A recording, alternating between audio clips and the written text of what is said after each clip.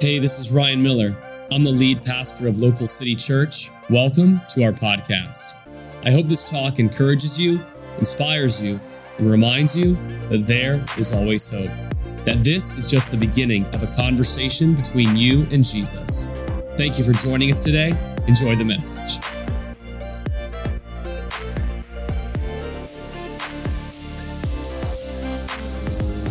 Can we just give thanks where thanks is due to Pastor Ryan and Adrian, the vision they have, the obedience they have to our house. Man, what an awesome time of year it is to give thanks, and you can feel it in the air. We're going to talk about that a little bit, but just want to get you excited for this week and next week as we head towards Christmas Eve. We have a new collection of talks coming up starting today called The Thrill of Hope. This is a time of year where hope is in the air for whatever reason. People seem to just be a little kinder, a little more generous, a little nicer. And we know it's not because of the lights or the desserts or the presents. We know it's because of Jesus.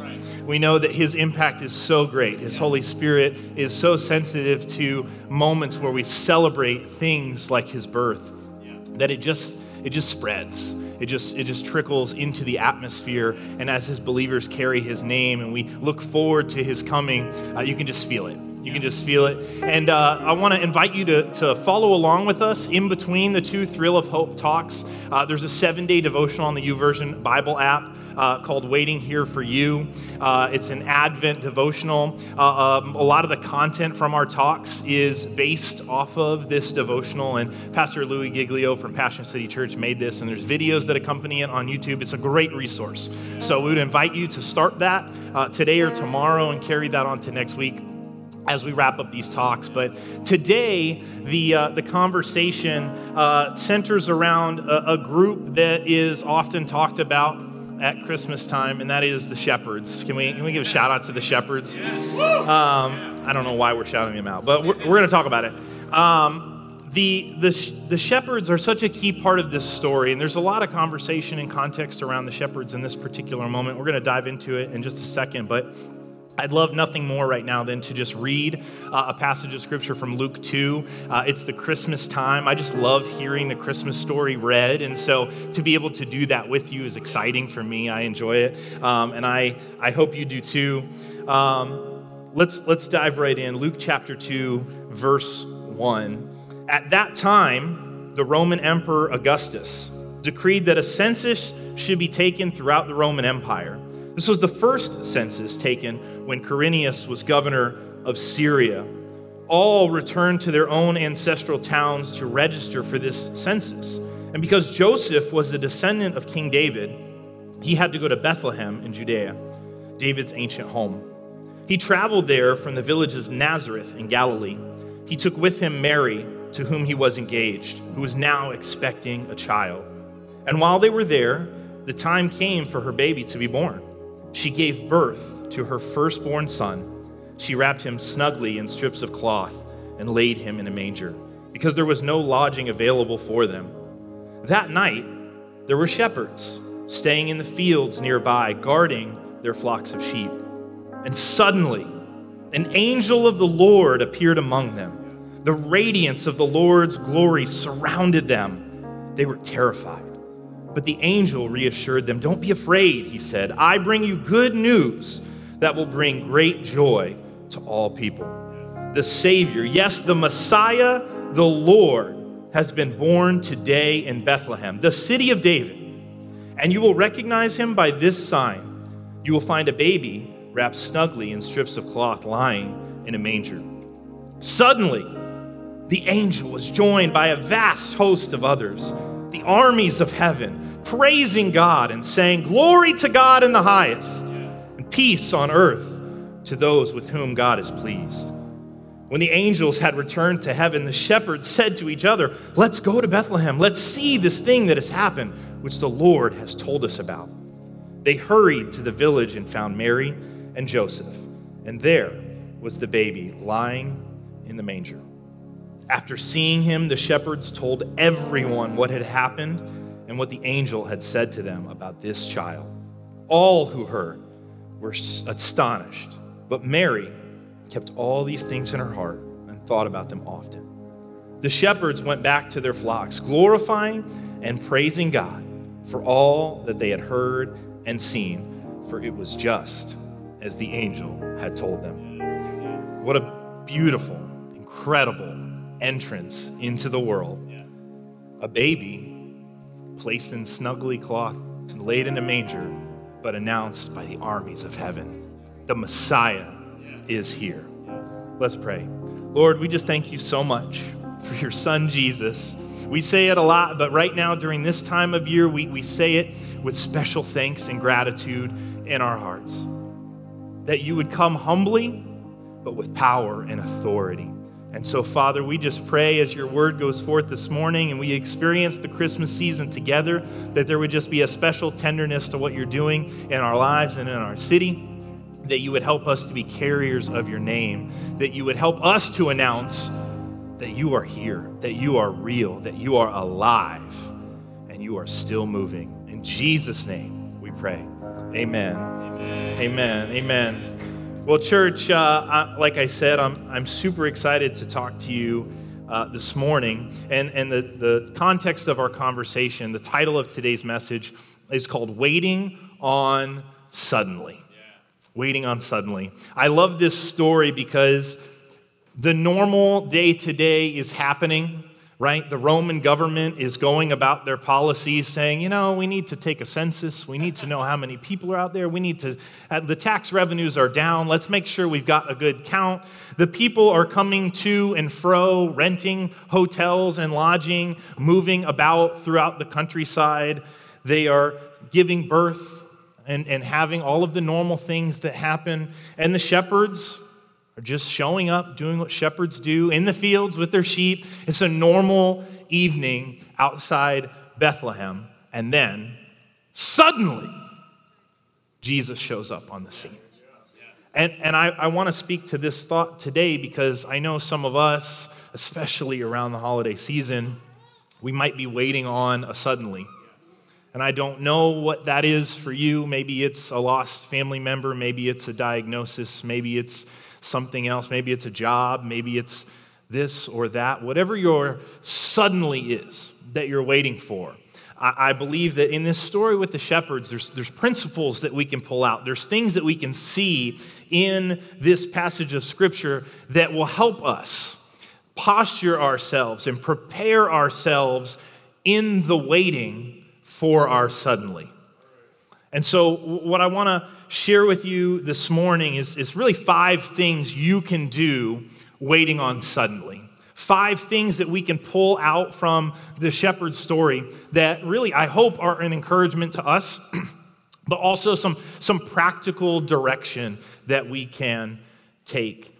The first thing, and this might be the hardest thing of the 5, so I'll preface it with that. We're going to challenge ourselves straight from the beginning here, is that waiting on suddenly, we have to embrace where God has me and what he's entrusted me with. You see, the start of this story, the catalyst of this story leading to the first suddenly was the shepherds. That night, what were they doing? They were staying in the fields and guarding their flocks of sheep. They were where they were supposed to be, doing what they were supposed to be doing, and then suddenly. You see, I think if we build context here, when Luke chapter 2 happens, God has not had a proper prophet, a voice of God to his people for some 400 years.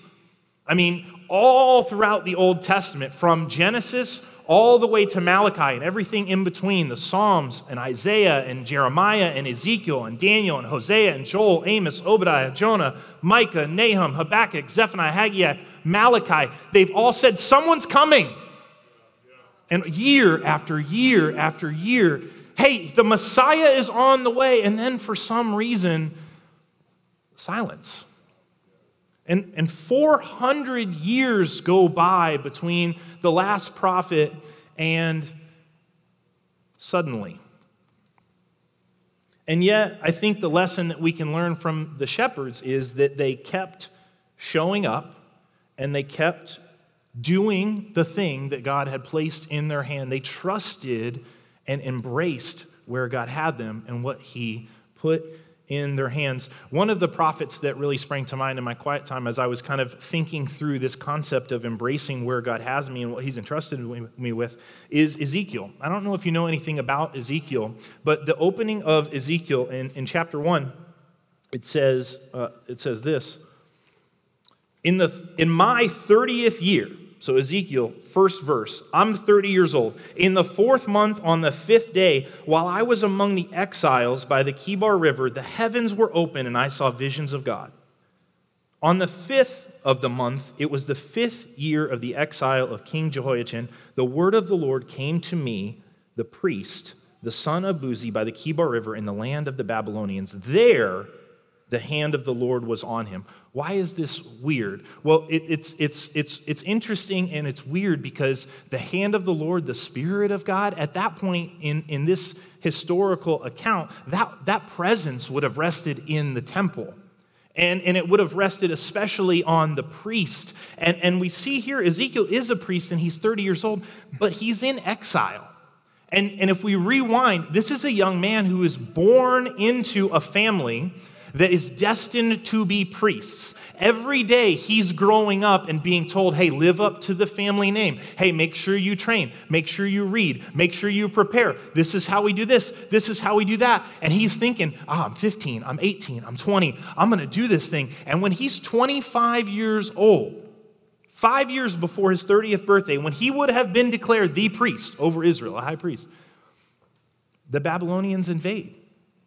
Everything is destroyed. The temple is set on fire. He's put in chains. He's taken to Babylon as a slave. I mean, you talk about, I'm hoping and I'm thinking and I'm preparing and I want to do this. And then all of us, but God, what? This is not the plan.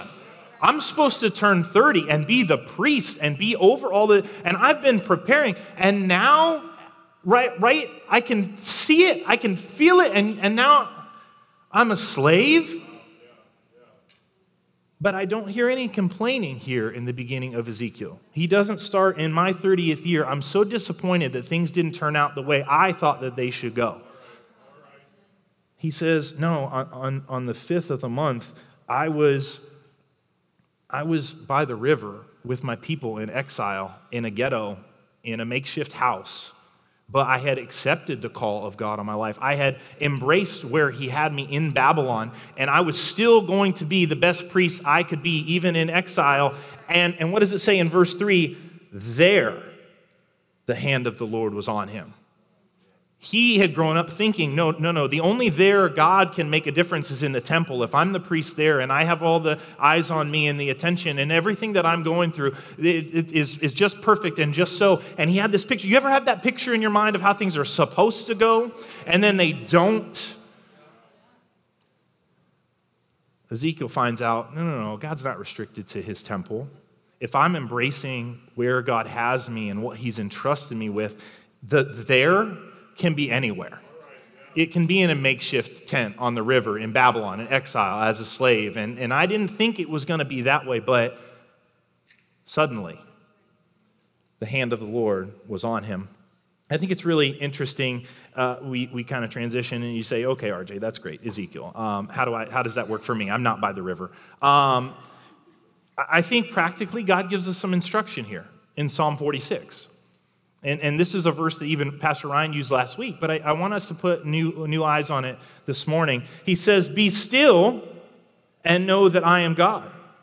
I will be exalted among the nations. I will be exalted in the earth. The Lord Almighty is with us. The God of Jacob is our fortress. I looked up that be still. It's not what you think it means. I mean, I know we translate it be still, and there is a way where you could take it that way, but in the original language, that be still means relax, let it go. One way to translate it is actually become helpless. Like open your hand and let it go, and let God who's exalted among the nations, and God who's exalted in all the earth, and God who is with us take control. He is our fortress. That word means a secure height, a retreat, a stronghold, an inaccessible place. You see, the tension of this verse is that if you want to move forward, you have to give up, you have to surrender, and you have to let God lead you to a place that you cannot get to without him. It's inaccessible. So you might not like the job that you're in or the boss that you have or the diagnosis that you got. And I don't know how God, in all his greatness and glory and majesty, is working all things together for good, but that's the promise that we're standing on. And so I'm going to embrace where he has me and what he's entrusted me with, even if it's a bad report. He's trusted me with that bad report. And so I'm going to be still. I'm going to let go. I'm going to surrender. I'm going to let him take me to the fortress. Paul says it this way in his letter to the Corinthians.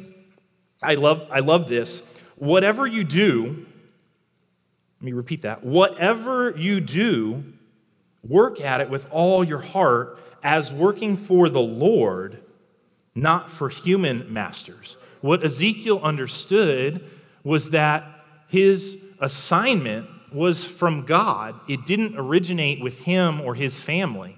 It wasn't about what he wanted or thought or felt. It wasn't having to happen the way he imagined it having to happen. He was just going to submit. Paul, in his journey, was just going to submit. They had this revelation. I don't go to my job Monday through Friday and work for insert company here. I work for God.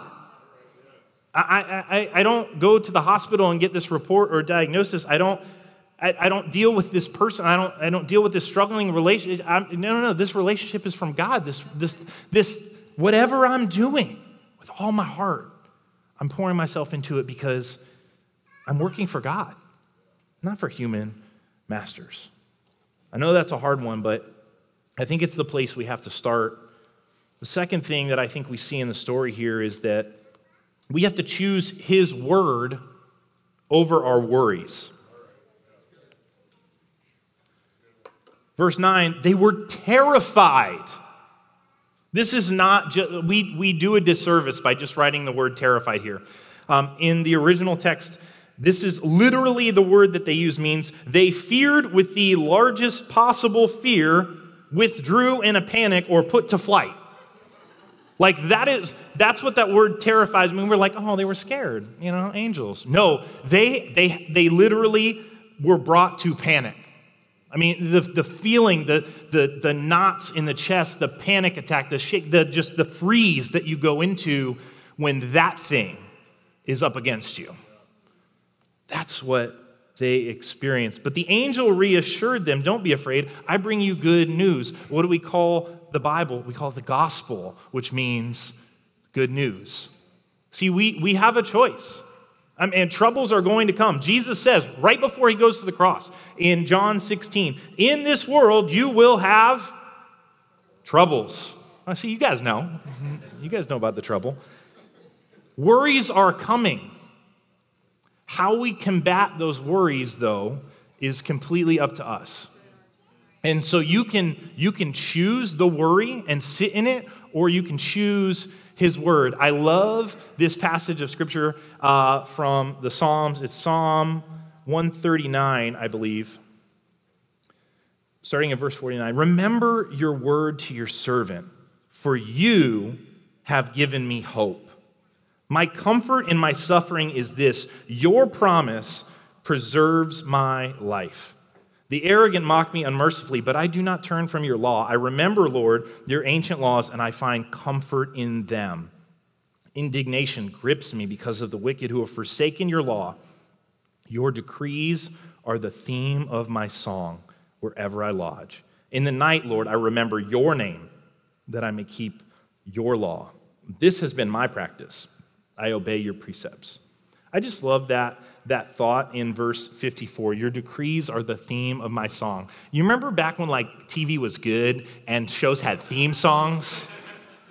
I just remember I was a child of parents who lived on TV Land. You remember TV Land? And those were some theme songs. My favorite theme song was Gilligan's Island. I mean, you knew the whole show before you got to the show. It was fantastic. There was some other ones too. I love a good theme song. And I love this idea that relates to us so much right now, this idea that your decrees, your laws, your word, they can be this theme song of my life. I think now in a culture and in an age where we are consumers of so much content, it's just everywhere. It's on your phone, it's on the billboards, it's on the TV, it's everywhere you go. Everybody's got something they want to share you that they've seen or heard or consumed. Let me tell you about what I saw. You can get a real sense of a person if you take a step back and you listen to all of the things that they continually talk about that they let in. And that's a different message, right? But what I am saying is that we have an opportunity in waiting on our suddenly to choose to consume his word more than any worry or other content or other message. And I'm telling you, when you do it, especially around now, heading into the fast in January as well, I just want to be a consumer of his word. You get around those people, and I don't know if you've ever met these people. If you haven't, then I want you to be friends with them, so find them. That it's not putting off. It's not arrogant or boastful, but no matter what they say, they just seem to have a verse for that thing. I need friends like that, but also I want to be more like that. Where no matter the situation or circumstance, no matter whatever the suddenly is that I'm waiting for, I can just be yeah, but God, you said this. Yeah. That's okay. Okay, well, that was really hard. Or maybe even in advance, I'm about to step into a meeting and I know it's hard. I know it's with people I don't want to, and God, you said this, so I'm taking this into the meeting with me. Let me choose your word over my worries. Remember your word to your servant, for you have given me hope. Your promise preserves my life. Third, and I hope this is really practical for us today. Third, we got to run, and I mean run, to his name. And I don't talk to the band beforehand. Nobody would want that. You wouldn't want the songs that I would pick for Sunday. But I think the songs that we picked this morning were just absolutely the Holy Spirit going, no, this is the word that I need my people to hear. And if you're waiting on a suddenly right now, to sing that his name is a fortress, in Proverbs 18:10, it says, the name of the Lord is a fortified tower. The righteous run to it and are safe. Who are the righteous? This verse, if you dig into it, the righteous are the just or the justified. And in Romans 5:1, it says, therefore we have been justified through faith. We have peace with God through our Lord Jesus Christ. So we do have a name that is above every other name. And what do we see from the story with the shepherds? They said to each other, let's go to Bethlehem. Let's see this thing that had happened. It wasn't enough to have the announcement, the Messiah has come. Good, that's a hope, that's a promise that I can hold on to, but I want to go see it. I want to run to it. In Psalm 135, it says, your name, Lord, endures forever. Your renown, Lord, through all generations. I need to be able to run to something that endures forever. Those are the principles. Those are the things that I want to build my life on. I don't want it to be influenced by something that's here today and gone tomorrow. I want a forever foundation. And so I'm going to put this on the screen. Please don't be overwhelmed. It's a lot. But this is all of the names of God I could find in Scripture. And either they're God or Lord in your Bible, but in the translation, something gets lost because a lot of the times it's written as Jehovah Jireh, and they'll just say God. And I'm like, It is God, and his name is a strong tower that we can run to and be safe. But when Moses and God meet in the wilderness, and we have that burning bush experience, we see God share with him when Moses said, well, who should I say sent me? God says, I am. Like, I can't think like of a better mic drop moment for God. Like, that's incredible. Like, he just says, like, whatever. You need this? Yeah. I am. That's right. You're waiting on this? I'm that. Yes. So I would just encourage you in your prayer time. This is something I've started to do. I have this, actually most of this I just copied and pasted from a little Word document I have that I cut out and put in my journal. And it's in the back of my journal where all my different prayers are. And let me dispel this for you. This is not a ritual. Like, God doesn't need this for anything. I need this. So I'm going to pray his name when I'm waiting on this specific suddenly. I'm going to call God on it. And I'm humbly and gracefully, I'm going to walk into his presence, but with confidence saying, God, you told me that you were a provider. And I need provision right now. I need you to show up in this way and provide. I need healing. Jehovah Rapha. I need your presence, Jehovah Shammah. I need a shepherd. I don't know which way to go. I need Jehovah Ra'ah. I need the Almighty God, El Shaddai. And so I put the references there for you so that you could see, these are the places in Scripture where God's Holy Spirit inspired somebody to reveal part of his character to us. He is not 50 gods. He is one God, but he is all things in his time. We need to run to his name. Let's go to Bethlehem. Let's see this thing. I need to run to Jesus. Let me run to his name.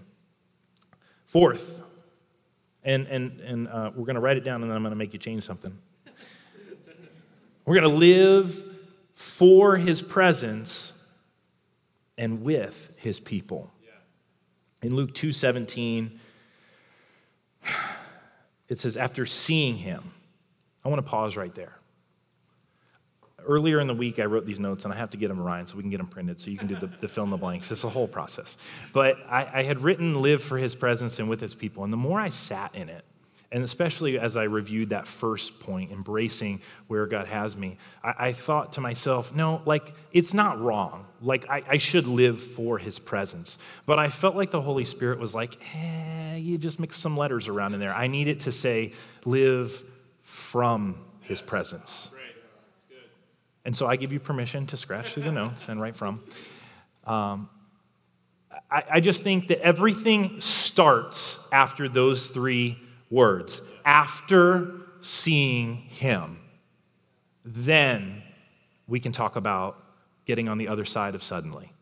But it all starts living from his presence. David in the Psalms says it this way: one thing I ask from the Lord, this only do I seek, that I may dwell in the house of the Lord all the days of my life, to gaze on the beauty of the Lord and to seek him in his temple. For in the day of trouble, he will keep me safe in his dwelling. He will hide me in the shelter of his sacred tent and set me high upon the rock. I just love the beauty of that language. I love how that makes me feel. One thing. I just need one thing.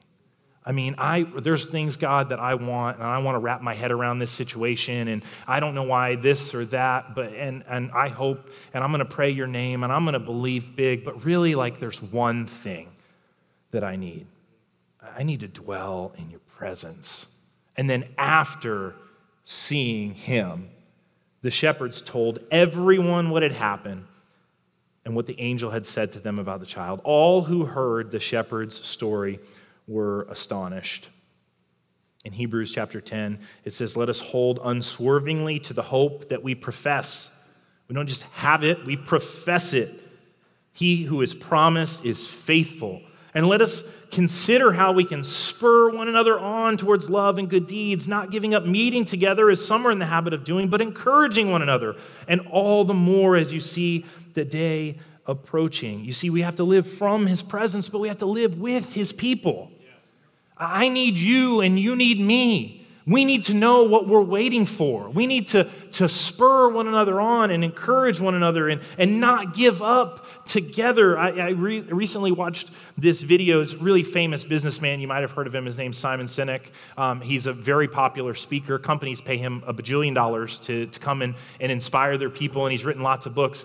And it was this fascinating video interview that he did. And he's come up with such great content. His main TED Talk, which is like seen by a bajillion people, is the Golden Circle. Start with why. Start with your why. That all came from him. And it talked about like, hey, when did this click for you? When did it like really take off? And he was like, I had this great thought. And I started writing down some thoughts and putting them together. And I thought it was good, but that's not when it took off. When it took off was when I started sharing it with my friends. And my friends encouraged me like, hey, this is good. You got to get this out there.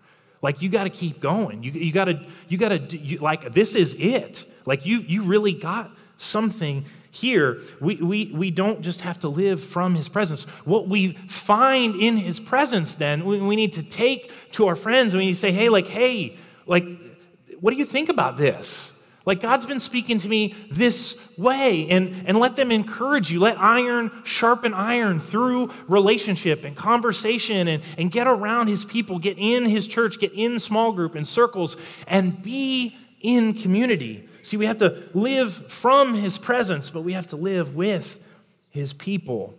Don't give up meeting together. Spur one another on. Encourage one another in waiting for your suddenly.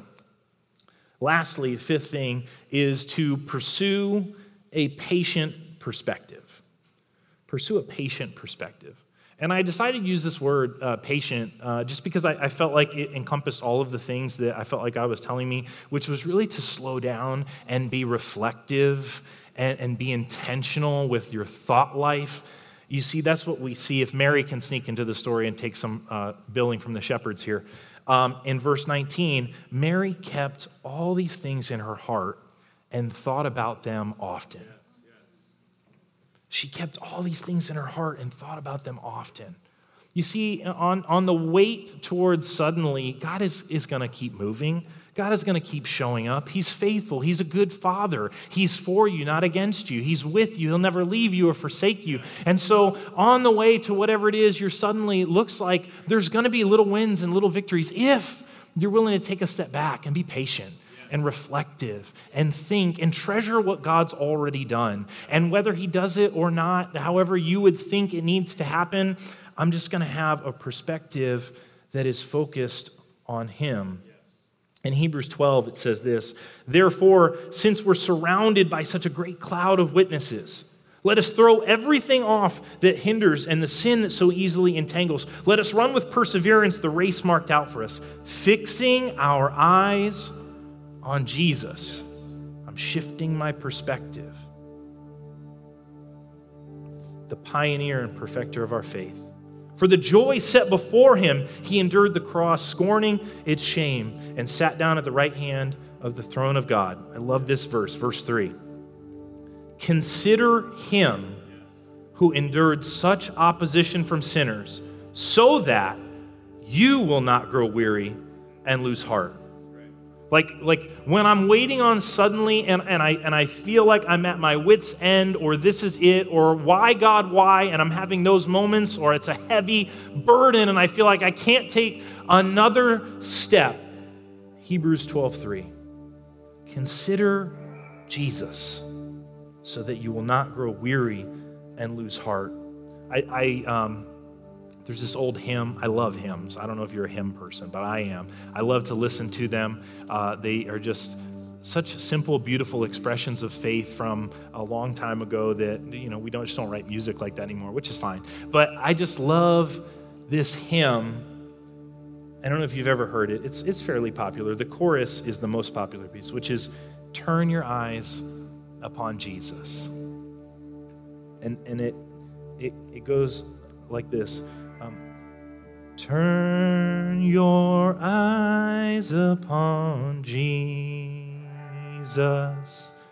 Look full in his wonderful face, and the things of earth will grow strangely dim in the light of his glory and grace.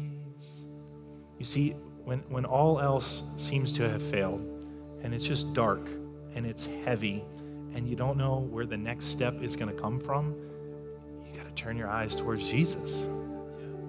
Look full in his wonderful face, and everything else just starts to get a little bit more dim because of the glory and grace of God. You see, in Lamentations, it tells us this. As Jeremiah is lamenting over the destruction of Israel, God, why have you brought this on us? What is there for us to learn in this? He says, the Lord is good to those who hope is in him, to the one who seeks him. It is good to wait quietly for the salvation of the Lord.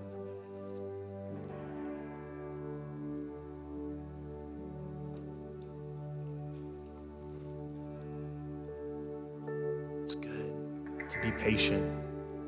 It's good to embrace where you're at. It's good to trust God. It's good to run to his name. Live from his presence, supported by the people around you, with your eyes on Jesus. The reason for the season, the reason why everything is the way it is around this time of year. So I want to encourage you and make space. If you've never said yes to Jesus, maybe it's because you're waiting on suddenly and you don't know if you can trust him. And I'm here to tell you, you can. You can. So with all of our heads bowed and eyes closed, I just want to make space for a moment for people to say yes to a relationship with the Son of God, who came as a baby, but grew into a man who would lay down his life. While we were yet sinners, he died for us, and we can trust in him. So if you would, you can repeat this after me. You can say it out loud or in your heart. It's not my words that saves you. It's God that saves you, but I want to give you space and some direction and practical steps to have a conversation with him. If you would repeat after me, say, Lord Jesus, I give you my life. I ask you to come in, be my friend, take over. I surrender to you. You come and have your way. Lord, we love you and we thank you for the people that would say yes to Jesus for the first time. And we thank you for the Christmas season. We thank you for a God that is worthy and for the Son of God that came, gave his life for us. Father, what a beautiful time of year. Help us to remember this. Help us to be encouraged as we wait on you, Father, that there is no waiting that's wasted in your hands. And so, Father, we trust in you. We celebrate you and we praise you. In Jesus' name, we say together, we celebrate his Son. Amen. Amen. Amen. Thank you so much for joining us on the Local City Podcast. I want to encourage you to take the message you just heard and allow it to go deeply into your heart.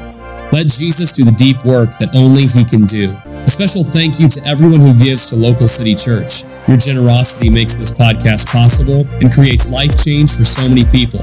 You can be a part of spreading this message by going to localcity.church/give. You can also subscribe, rate, and share this message with your family and friends. Thanks again for listening. God bless you. Have a great day.